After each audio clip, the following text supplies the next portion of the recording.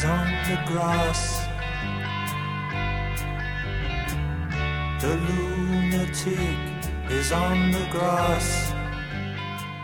All right, we're running a bit short on time for our final segment here, but let's just talk about environmental stuff as we go out. We mentioned the Newsweek article last June noting that the recession's green lining was that the global downturn may be doing what activists couldn't, which is to say, close dirty factories. We cited the fact that Lake Baikal, the jewel of Siberia, may have to depend on tourism rather than pulp plants and polluting industries, which would be a wonderful thing for that part of the world. And that Newsweek article is somewhat embellished by a piece in The Economist in July, noting that as we're trying to rebalance the world economy, the question was being asked, well, can America wean itself off consumption? Yes, The Economist, that noted left-wing publication, started a 4-part series on how the world's 4 biggest economies must change to ensure sustainable global growth. Meanwhile, over in China, an article by Jonathan Ansfield last month in the New York Times noted that with the downturn in the economy, the Chinese are scaling back their environmental reforms, and we may see a swing to being more polluted as, the cleanup is put on hold. Not too good here at home either. Sacramento Bee article, Sunday, August 30th, about a farmer, a rancher out in Sierra Valley, like to continue living the lifestyle that he has enjoyed. The article notes that it's hard to resist developers to preserve a way of life as the economy is in the dumpster. Talking about a farmer named Davy Coachea, he wasn't interested in selling his 320-acre Loyalton ranch, and he resorted to a state law that protects farms and ranches from annexation, eminent domain, and other development demands. Developers thought he was just holding on to make more dough, but he wasn't. A lot of ranchers and farmers are being pressured to sell their land to developers. They're turning to conservation easements and state conservation laws to help keep their land in agriculture. This is something we need. Having watched personally what developers did to the East Bay as I grew up, well, it's an ugly business. On future installments of the show, we're going to talk again about what it is you individually, and we, I guess you should say individually, can do to make the world a better place. And it may be time, unfortunately, to take a look at going vegetarian. Last winter, Elke Stefhaast of the Netherlands Environmental Assessment Agency and colleagues total up what the world might save if we stopped eating beef burgers and bacon. Well, here's a number that'll blow your hair back. Apparently, we could wipe out $20 trillion from the cost of fighting global change. Their calculations were based on reducing individual meat intake to 70 grams of beef or pork a week. And for those metrically challenged, a quarter pounder is 133 grams of beef.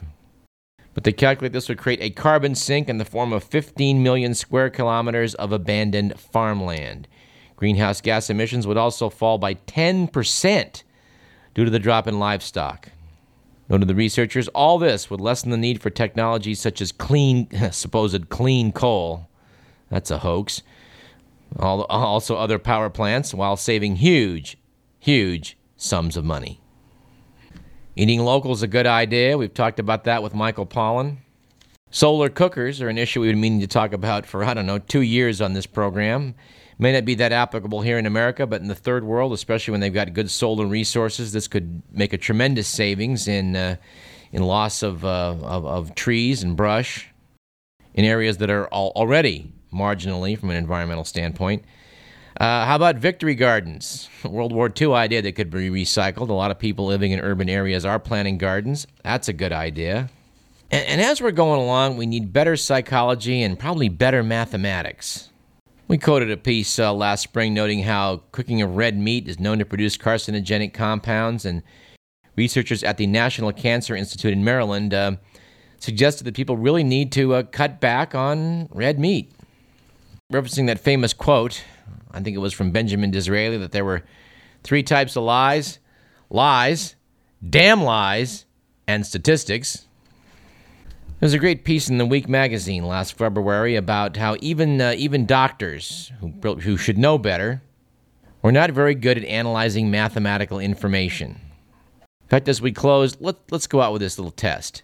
If you had a medical test that was 90% accurate at picking people who have a disease, and 97% and 93% accurate at excluding those who did not, what are the odds if someone you know turned positive on the test that they would have the disease?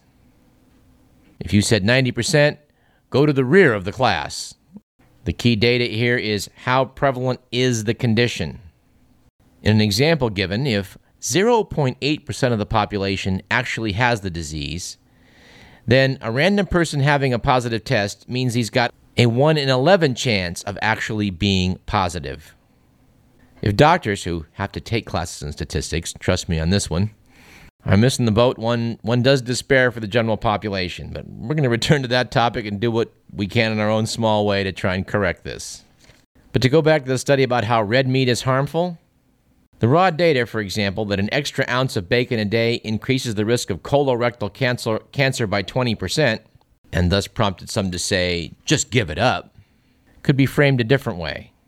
Since about 5 men in 100 typically get colorectal cancer in a lifetime, if each of the 100 ate an extra couple slices of bacon every day, instead of 5 dying from colorectal cancer over a lifetime, 6 would. It's not a good number. Does it mean that everyone has to give up bacon and meat? Well, not necessarily. Well, at least not for the colorectal cancer issue. For, how we're going to stop global warming, well, that's another story. All right, final couple items and follow-up of our talk with Seth Shostak on last week's program. Newsweek magazine, as it continues to circle the drain and go down, headed for the sewage treatment plant, had on their cover, "In Search of Aliens," on their August 24th and 31st issue, adding the teaser, "NASA's out there looking," and NASA is out there looking, and 24 other surprising things you need to know.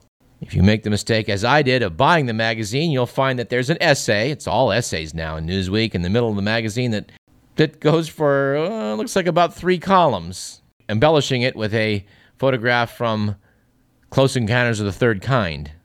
Now, if you see the newsstands, instead go for Science Illustrated. Their article on Alien Earth talks about some of the same things that Seth Shostak did, and it's quite good.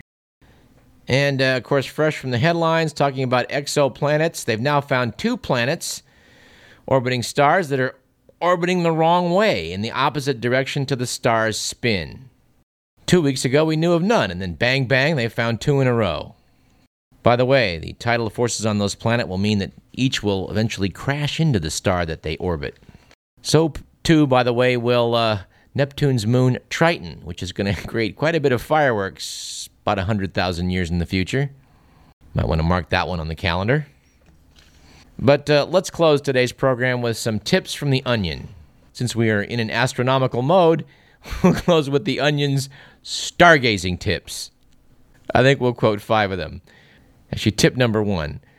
According to The Onion, when contemplating the ineffable grandeur of the universe, nothing sets the mood quite like the airy, transcendent synthesizer sounds of Vangelis. Second tip.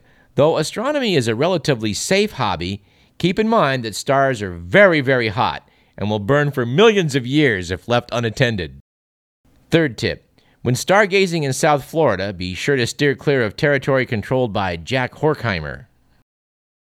Fourth tip. Remember, Galileo was an astronomer, and they threw his ass in the clink. Exercise caution.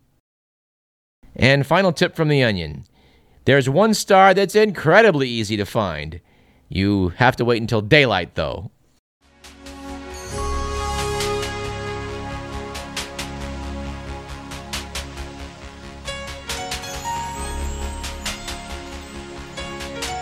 All right, our thanks to Michael Bana, film documentarian extraordinaire. We'll be back soon.